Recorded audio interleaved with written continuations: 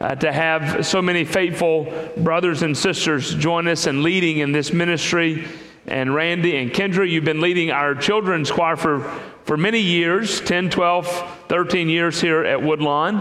And I was really encouraged by their singing today. Thank you guys for that. Let me extend my voice to that of the welcome this morning. We're grateful for your presence with us. If you're visiting with us this morning, it is our habit here at Woodlawn to take books of the Bible and to preach through those books of the Bible.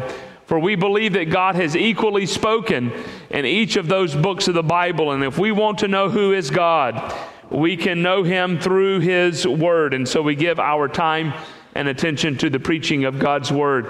This morning, we continue our study through the book of Exodus in Exodus chapter 19 as we complete our time in Exodus chapter 19. And next Sunday, begin our study of the incarnation of Christ together, and then pick up at the beginning of the year back in Exodus. And next year we're going to make our way through the Ten Commandments. We're going to take each of those 10 commandments and do a single sermon on each of those 10 commandments, and then make it all the way through the book of the covenant, which takes us through chapter 24. And then we're going to make our way to the New Testament.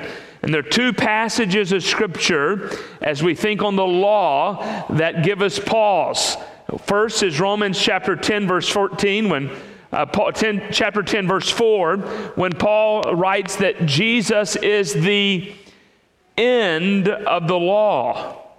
What does it mean for Jesus to be the end of the law? And then we're going to make our way back to the Sermon on the Mount and spend 7-8 sermons on the Sermon on the Mount as Jesus there in Matthew chapter 5 makes a number of statements concerning the law. What does it mean that Jesus has come to fulfill the law?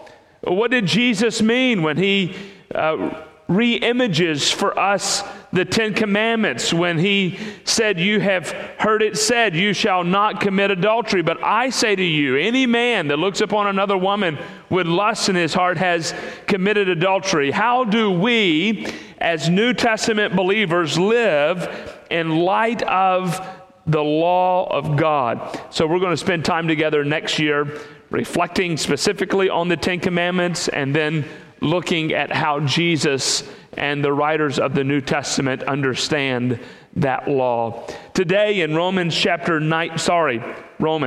19. There's not even a Romans 19. Exodus chapter 19. Exodus chapter 19, we conclude this beginning of this Sinai experience on behalf of God's people. Here in chapter 19, verses 16 through 25, the narrative of Moses actually going up on the mountain and the people hearing from the Lord commences. And here, in this passage of Scripture, God reminds Moses and his people.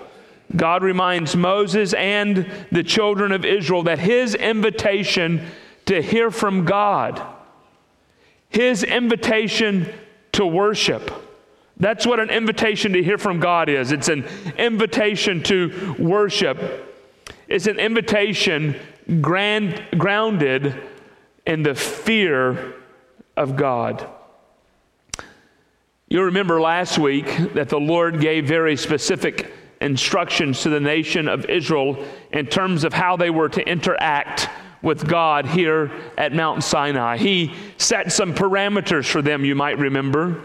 He told them what they could do and what they could not do, how close they could come to the mountain, what they could do when they got to the mountain, such as you can't even touch the mountain.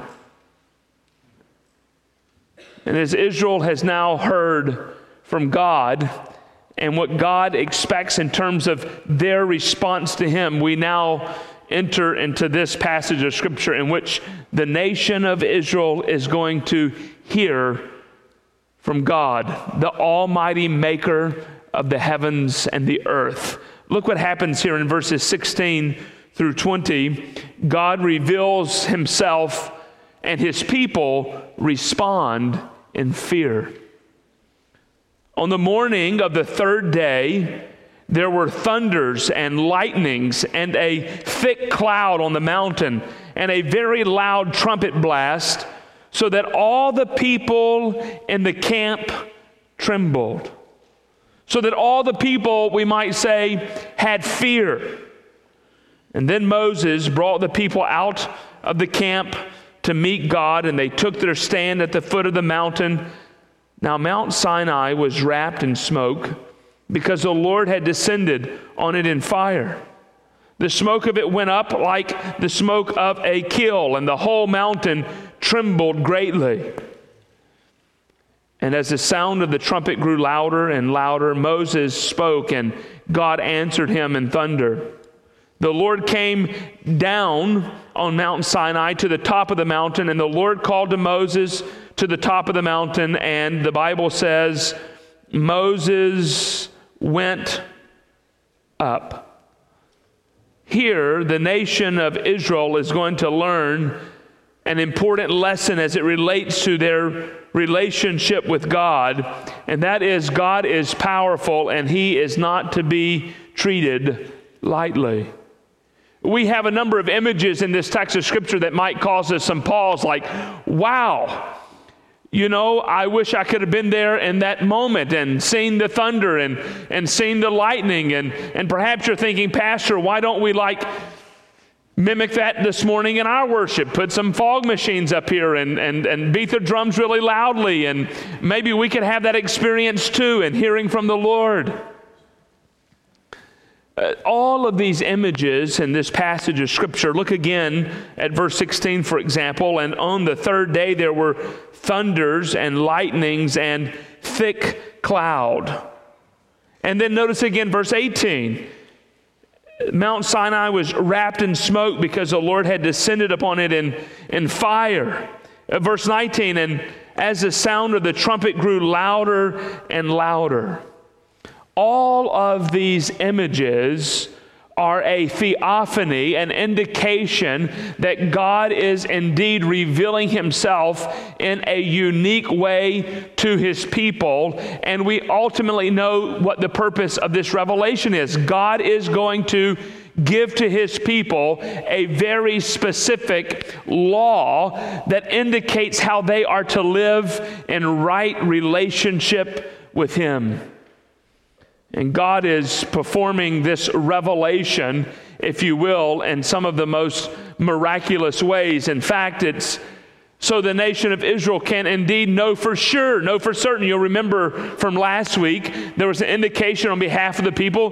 They too wanted to ensure in some way that they were indeed hearing from God. And there's no doubt that one cannot walk away from this experience and understand that they've heard from anyone else other than God Himself, the Almighty Maker of the heavens and the earth. God is revealing Himself in might and in power. And notice what it creates among God's people. God's revealing Himself in this way creates fear among His people. Notice twice in this text of Scripture, we have this indication of the fear of God's people. Verse 16, so that all the people in the camp trembled. And then look again at the end of verse 18, and it's not only here that the people trembled, but now the Bible tells us that the entire mountain trembled. And the trumpet grew louder and louder and louder. And Moses spoke, and God answered him in thunder. There's an indication from this text of Scripture that all of God's creation is rightly responding to Him in worship. Friends, this is an image of which we get from the book of Romans. When Paul writes in Romans about the depravity of humanity and the hope of the return of Christ, and he reminds us that even at this moment, creation itself is groaning out in response, hoping for the deliverance that Christ will bring even to the earth. So not only does humanity wait in response for this revelation of Christ's return, but so does all of creation. And this is the same image here. All of creation, humanity, and everything that God has created is rightly responding to God himself with fear. And what do we know about fear? What does Scripture teach us about fear? We learn from Proverbs, for example, that fear is the beginning of what? Wisdom. Look with me in your Bibles to several Proverbs as we reflect on this idea of fear. And let's look first together in Proverbs chapter 3. Proverbs chapter 3.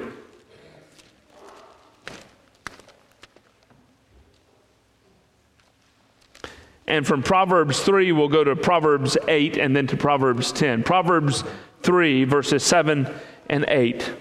Proverbs 3, verses 7 and 8. Be not wise in your own eyes, but do what? Fear the Lord and turn away from evil. It will be healing to your flesh and refreshment to your bones. By the way, there's the wisdom of this proverb is gained from the experience of Israel at Mount Sinai. The Lord has reminded the children of Israel at Mount Sinai what they can rightly do in response to Him and the benefit that it will yield. If they rightly come before the Lord and worship Him, they're going to get what? The revelation of God, the full revelation of God. They're going to learn how to rightly live in relationship with God. But if they come too close, if they violate the standards that God has set for the worship of Himself, what will happen to them? They'll die. They'll perish. And this is the wisdom that this passage of Scripture builds upon. Look with me at Proverbs 8. Proverbs 8:13. The fear of the Lord is hatred of evil. Pride and arrogance and the way of evil and perverted speech I hate. What does a right fear of God instill in the hearts and lives of those who by faith have trusted in Him? A hatred of evil. Might it be that the reason there is such little distinction between the church and the world, might it be because we as God's people, we in the church, don't have a right fear of God? Like the nation of Israel, we're not really sure that God literally means you can't touch this mountain. We're not sure that God literally means that you can't come this close to this mountain. We indeed love to test the Lord. Look at Proverbs 10. Proverbs 10:27.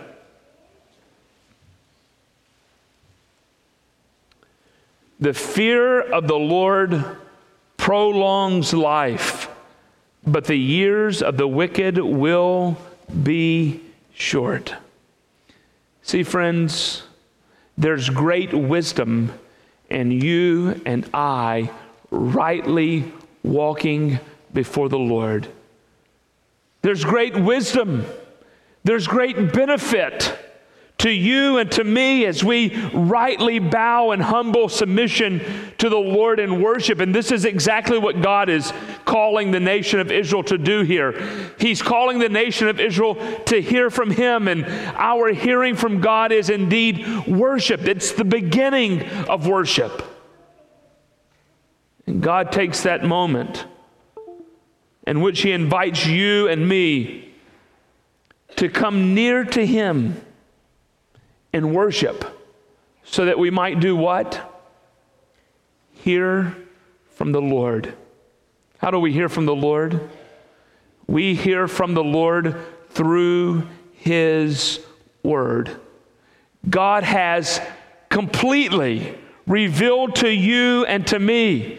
God has made final revelation for your life and my life, for the life of this church, through the giving of His Word to us. And we know how to rightly respond to God. We know how to rightly worship the Lord. We know how to rightly live in relationship with one another. How? Through the Word of God. And the people experience this encounter with God. And not only they, but creation responds in fear. Is this an indication of your life today?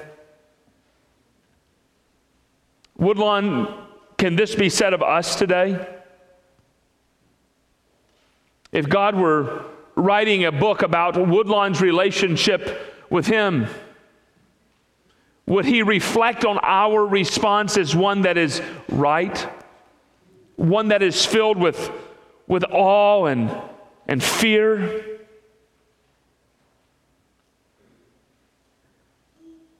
It's interesting. Exodus chapter 19, God has given the children of Israel, He's spoken to them very clearly what they are to do. And now we come to Exodus chapter 19, verses 21 to the end of the chapter. And remember, Israel has just heard this. It's not like God told them this 5 years ago and perhaps they've forgotten. It's not like God told them this a year ago and they've wondered for a little bit and they've forgotten. God has just revealed this revelation to them. He's just communicated to them how they are to live rightly before Him in this worship of Him at Mount Sinai. But look what happens here in verses 21 through 25. And the Lord said to Moses, "Go down and warn the people lest they break through to the Lord to look, and many of them perish. Also, let the priests who come near to the Lord consecrate themselves, lest the Lord break out against them." Now you got to think you're Moses here. Moses is not necessarily a spring chicken, is he? He's up in age. He's already gone up this mountain at least once, if not twice. Perhaps here in this text of Scripture in verse 21, he's up the mountain now for the second time. And look what God says to him. "Moses, go back down the mountain and remind the people what you've already reminded them." Several years ago, a group of us were in Israel, and a few of us decided to walk up the side of Masada. And Masada is only like 1,700 feet.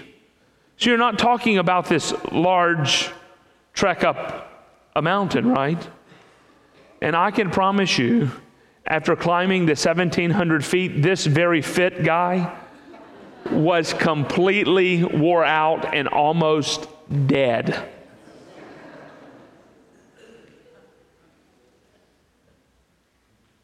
And I image, in my mind at least, Moses was a very fit man like me. And, you know, a trip up the mountain, no big deal. 2 trips up the mountain? A 3rd trip up the mountain?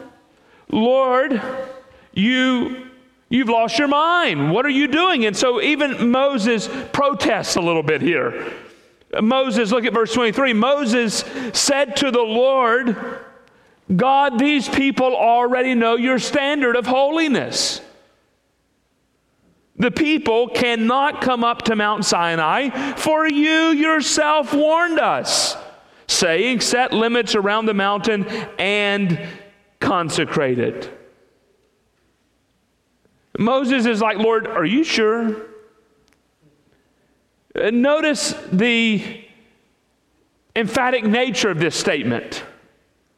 God, you yourself, You've already told us this. What's God's response to Moses? I think God's response to Moses is the same response of Jesus to the people in the Gospel of John. John begins with this great declaration of who Jesus is. In the beginning was the Word, and the Word was with God, and the Word was God. And then immediately John begins for us the earthly ministry of Jesus, and we come to Cana at the beginning of John chapter 2. And there in Cana, Jesus performs what we believe to be his first recorded miracle. He turns the water into wine. The Bible says that there are a lot of people that, quote, believe in Jesus.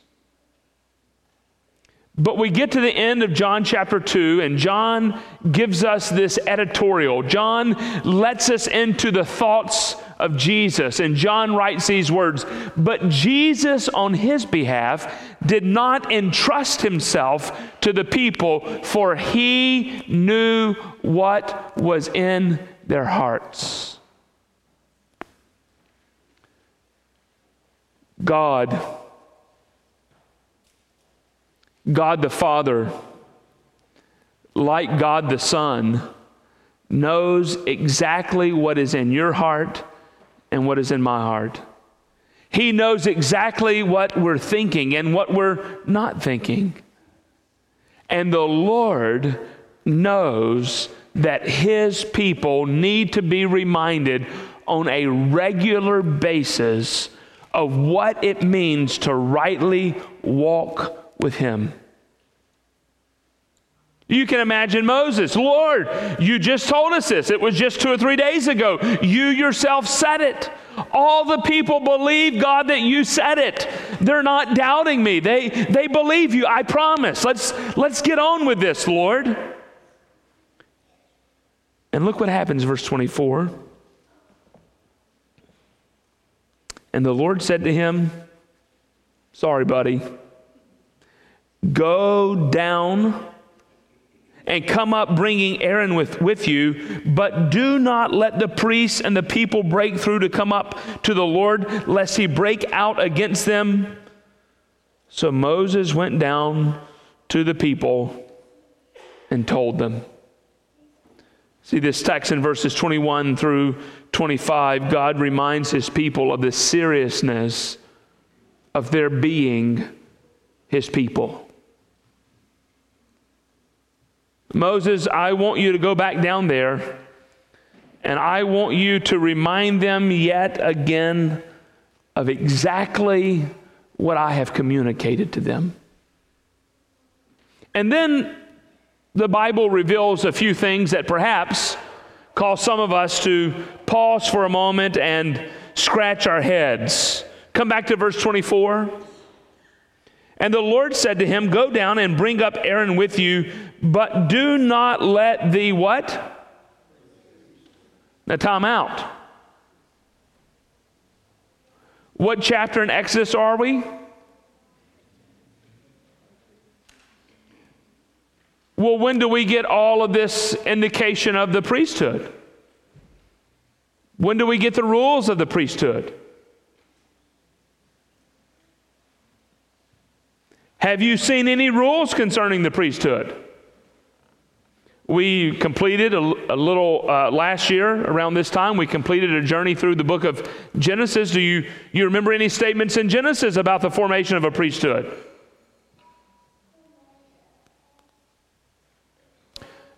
No specific statements, but there are some indications along the way that God has indeed tasked people among the nation of Israel to lead Israel in worship.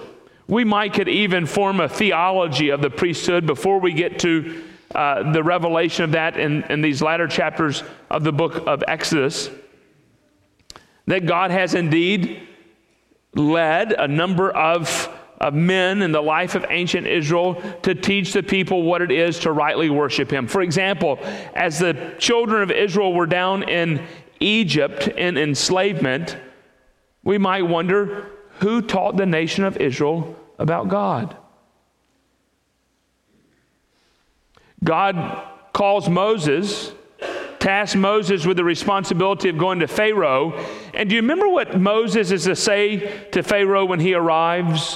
Why are the people to be led out of Egypt and into the wilderness? So that they might do what? They might worship. Perhaps even an indication with inside that call for the nation of Israel to step outside of Israel and worship. How would Israel even know what they're to do in worship? So there seems to be from this passage of Scripture an indication that along the way, God has indeed instructed, given insight to, called himself a group of men who would serve as priests. For sure, we see Moses has already been functioning in this way in the life of ancient Israel. And ultimately, when we get to the Aaronic priesthood, it's ultimately a call for Aaron to function in a very specific way in the tent of meeting.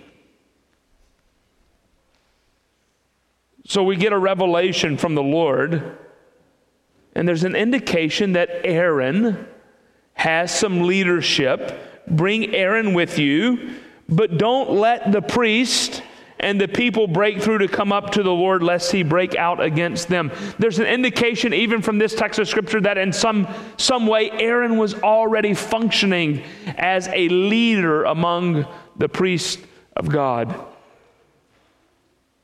But now, for the second time, the people are reminded of the seriousness of being God's people. See, the communication of what God expects from his people in this passage of Scripture in some ways is radically different than the expression that we hear from contemporary American evangelicalism. God isn't calling his people in this passage of Scripture, for example, if you come to me, you can be satisfied and healthy and wealthy, is he? If you come to me, you can have everything that you want. Just come to Jesus. Just believe in God, and life will be so simple for you. No, God is calling to himself a people. And in that revelation, God is reminding them of just how serious it is to be called the people of God. To be the people of God, we must live and respond to God in the way that he has determined and decided. We must live and respond to God in the parameters that he has laid out for us. And when we do so, the right fear of God is expressed. Notice these warnings again. I've set boundaries for you. But if you violate those boundaries, the Lord is going to break out against them. He is going to be this all-consuming fire against them. We just completed our journey through the book of Exodus today. Did you enjoy? Hebrews. We just completed Hebrews in Sunday school. Did you enjoy Hebrews in Sunday school? You've just covered this passage of Scripture. Look with me to Hebrews chapter 12.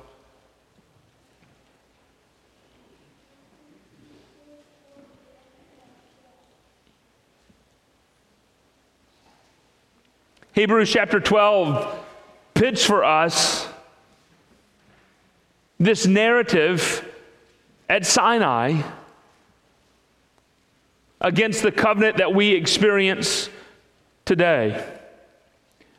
By the way, take a time out for me. Hold your fingers Hold your fingers in Hebrews chapter 12, okay? But give me just a pause for a moment. God is setting before his people an expectation of what it looks like to rightly worship God. And it begs the question that we hear recorded for us in Psalm chapter 24, who can come into the presence of God? Do you remember what the psalmist wrote? Psalm 24, verses 3 through 4. Who shall ascend to the hill of the Lord? And who shall stand in his holy place? He who has clean hands and a pure heart, who does not lift up his soul to what is false and does not swear deceitfully. Jesus asked a question this way in the Sermon on the Mount, in the Beatitudes: who can see God? He who has a pure heart. Who can rightly enter into worship?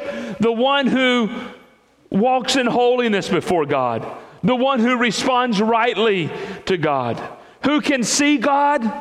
The one who has lived rightly before him. And this is what Moses is depicting for us in this passage of Scripture. It matters how we approach God in worship, and God is calling you and me as his people to come before him as a holy people. But we can't come before him in holiness in and of ourselves, can we? And so we come to Hebrews chapter 12.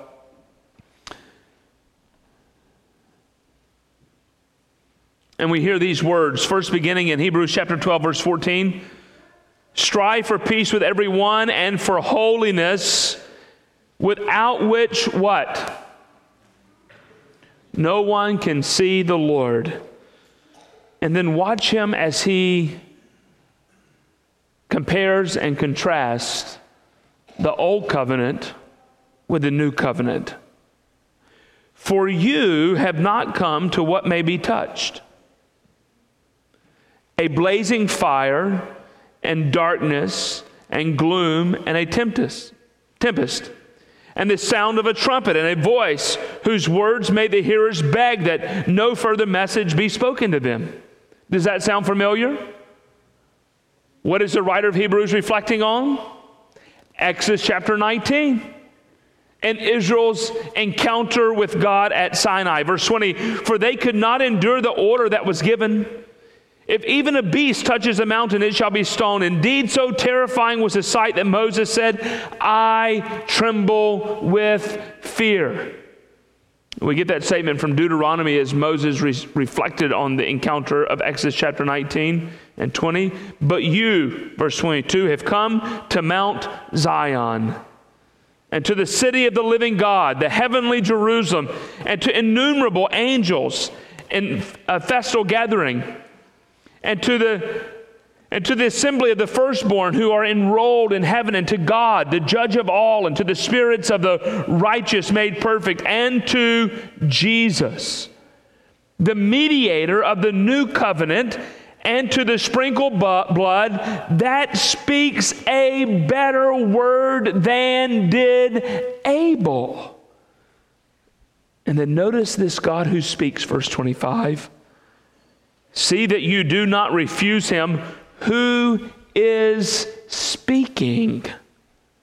For if they did not escape when they refused him who warned them on earth, much less will they escape if we reject him who warns from heaven. And what's the contrast here? God came down on top of Mount Sinai and on earth gave a spoken word to the nation of Israel. Did the nation of Israel ultimately obey the voice of God? No. Did they face judgment? Yes. If the nation of Israel, who heard from God on earth, faced judgment because they violated the holiness of God, how much more, how greater shall you and I face a judgment when we have heard from the God of heaven. And the indication is here, God has sent his one and only Son, Jesus, who was from heaven, and he left heaven, and he came to earth. And what did Jesus communicate? The gospel of the kingdom of God. And what did the gospel of the kingdom of God call us to? Holiness. We've heard from God on earth. We've heard from God in heaven. Verse 26, at that time his voice shook the earth, but now he has promised, yet once more I will shake not only the earth, but also the heavens. This phrase, yet once more, indicates the removal of things that are shaken, that is, things that have not been made, in order that the things that cannot be shaken may remain.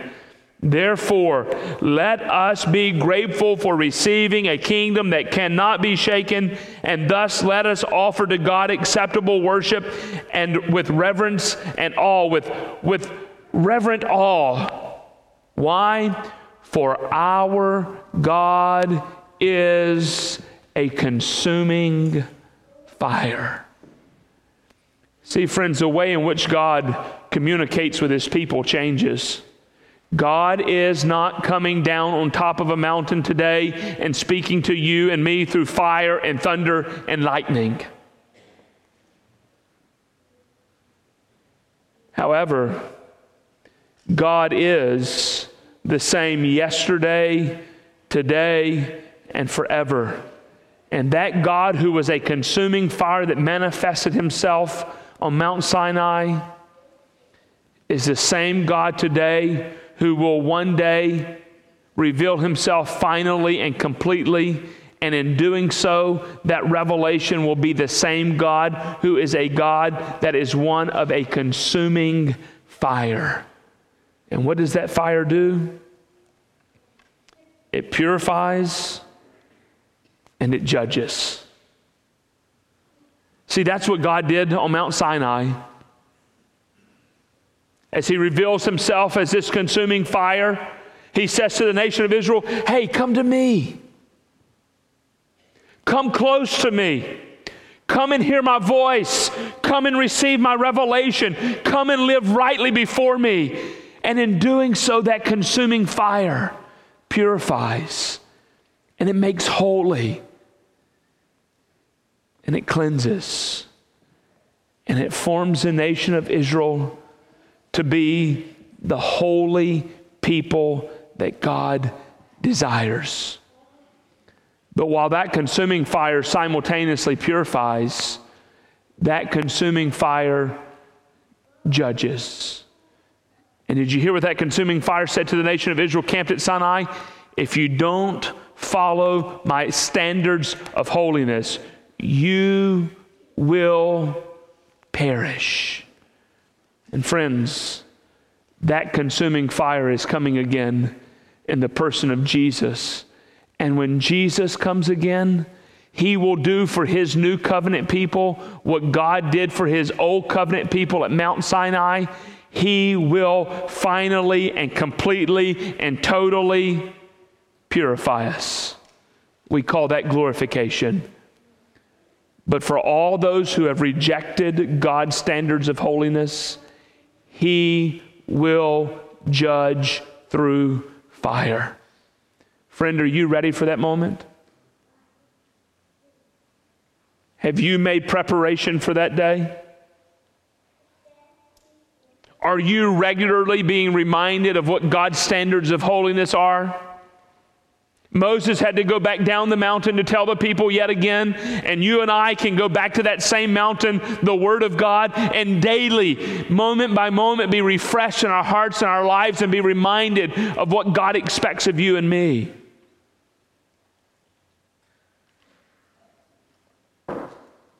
Or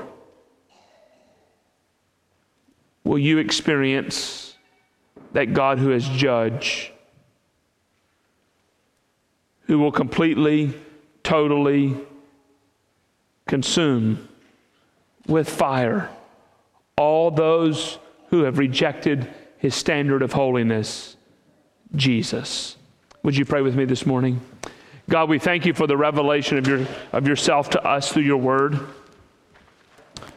We thank you that you have granted to us your word and given to us Jesus, in whom we have found life, and that life more abundantly.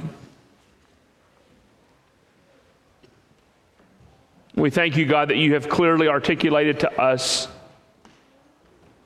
your standard of holiness in calling us to worship you. And we ask, God, that as your people, you would indeed enable us to rightly walk in holiness before you. Would you take a few moments where you're seated this morning and reflect on the preaching of God's word? Would you ask yourself today, am I walking in holiness?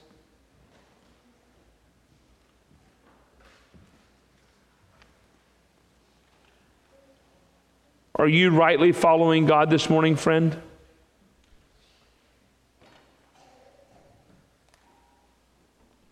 In those areas in your life in which you're not, would you just take a moment and confess those to the Lord? Acknowledge your sin before him and ask that all-consuming fire to purify your heart.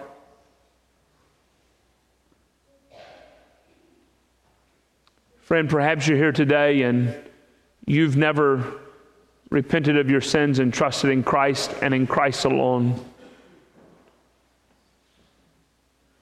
Perhaps you're anticipating and expecting that on your own goodness, on your own merit, in some measurable way, that God might look upon you and extend his grace and his mercy.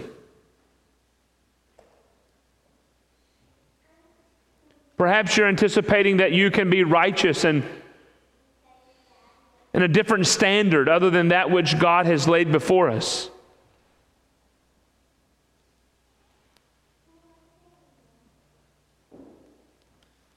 And today, God, by his Spirit, has convicted you of your need to trust in him. Would you confess your sin before the Lord now and call on the name of the Lord to save you?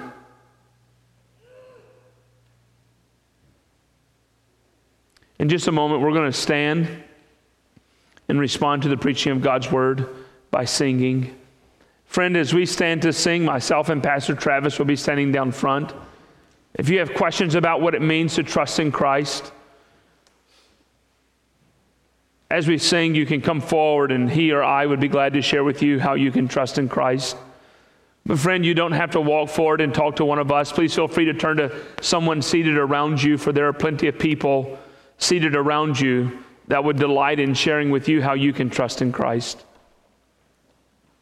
Perhaps you'd like for one of us just to pray with you, that indeed the truths of this word might be evident in your life. Perhaps you desire to grow in holiness.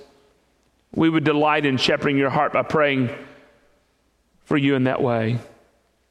And thirdly, maybe God has impressed upon your heart that this is a church in which you need to be connected to live out your life on mission with Christ. This would be an opportunity for you to express your interest in being part of this faith family. God, as we respond to you now, we ask that our responses might be pleasing to you. We pray in Jesus' name. Amen. Would you stand?